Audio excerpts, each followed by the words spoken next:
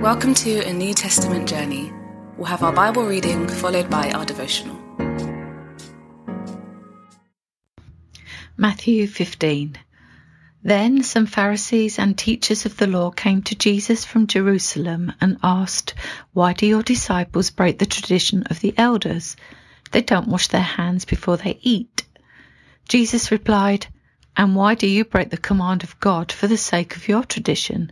For God said, 'Honour your father and mother,' and anyone who curses their father or mother is to be put to death.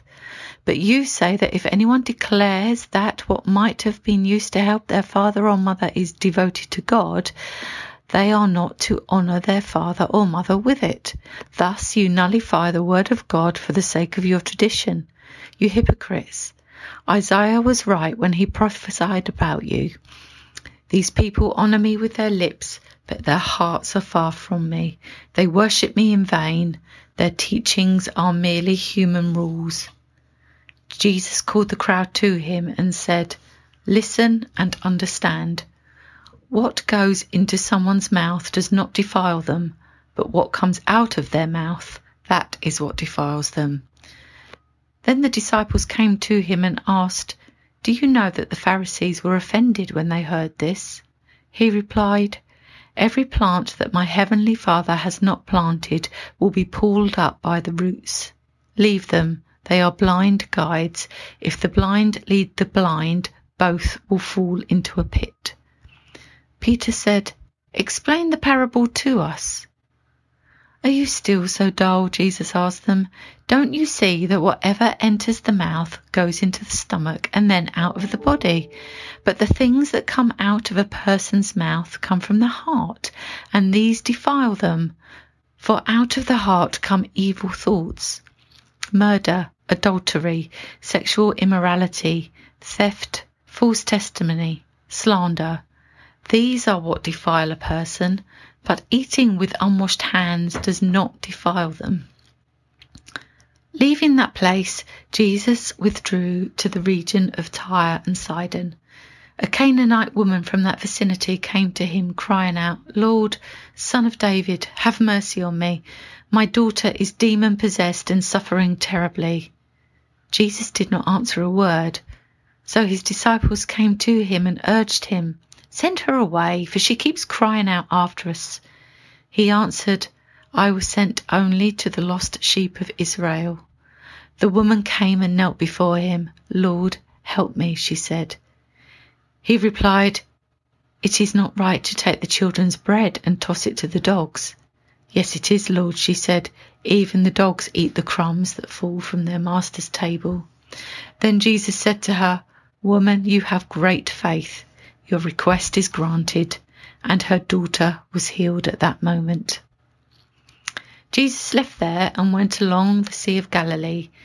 Then he went up on a mountainside and sat down. Great crowds came to him, bringing the lame, the blind, the crippled, the mute, and many others, and laid them at his feet, and he healed them. The people were amazed when they saw the mute speaking, the crippled made well, the lame walking, and the blind seeing, and they praised the God of Israel. Jesus called his disciples to him and said, "I have compassion for these people. They have already been with me 3 days and have nothing to eat. I do not want to send them away hungry, or they may collapse on the way." His disciples answered, "Where could we get enough bread in this remote place to feed such a crowd?" "How many loaves do you have?" Jesus asked. "7," they replied, "and a few small fish." He told the crowd to sit down on the ground. Then he took the 7 loaves and the fish, and when he had given thanks, he broke them and gave them to the disciples, and they in turn to the people. They all ate and were satisfied. Afterwards, the disciples picked up 7 basketfuls of broken pieces that were left over. The number of those who ate was 4,000 men, besides women and children. After Jesus had sent the crowd away, he got into the boat and went to the vicinity of Magadan.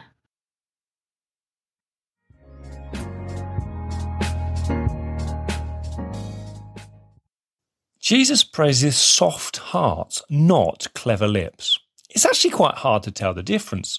The Pharisees' tradition sounded clever. They spoke in a way that claimed softness towards God, even special fellowship with God. But Jesus saw behind the surface. Jesus knew that despite all their fanfare, the Pharisees were propagating a hard religion, which was happy to overlook needy family members. God looked at their hearts and he saw cold, hard pride. But what of the Canaanite woman? Why does Jesus treat her like he does? The woman initially seems to be bringing clever lips. In her foreign accent, she copies the words spoken by Israel's crowd. Jesus shows he's not a magician. He doesn't respond to correctly spoken spells, but he also hangs around long enough for her to be able to approach him and expose her heart. And she does just that. Her actions show her soft heart, her really soft heart towards the true God of all. So Jesus breaks all the rules to release healing to her daughter. Matthew pieced together these passages to prompt this big question: where is your heart? You might be able to repeat clever words, but where is your love? Hearts are funny things. They can so easily drift. Their affections can so quickly flutter onto some other things. Does your heart burn for Jesus right now? Does it urge you to kneel before Jesus and beg for his touch? Is your heart close to him? If so, expect mercy, expansive mercy, to be pushed in your direction.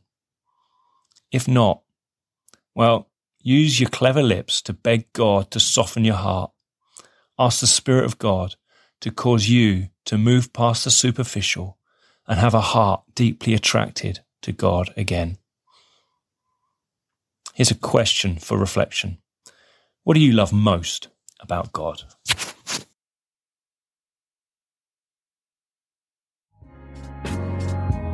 We pray God's word bears fruit in your life. For all the information about the New Testament journey, head to www.anewtestamentjourney.net.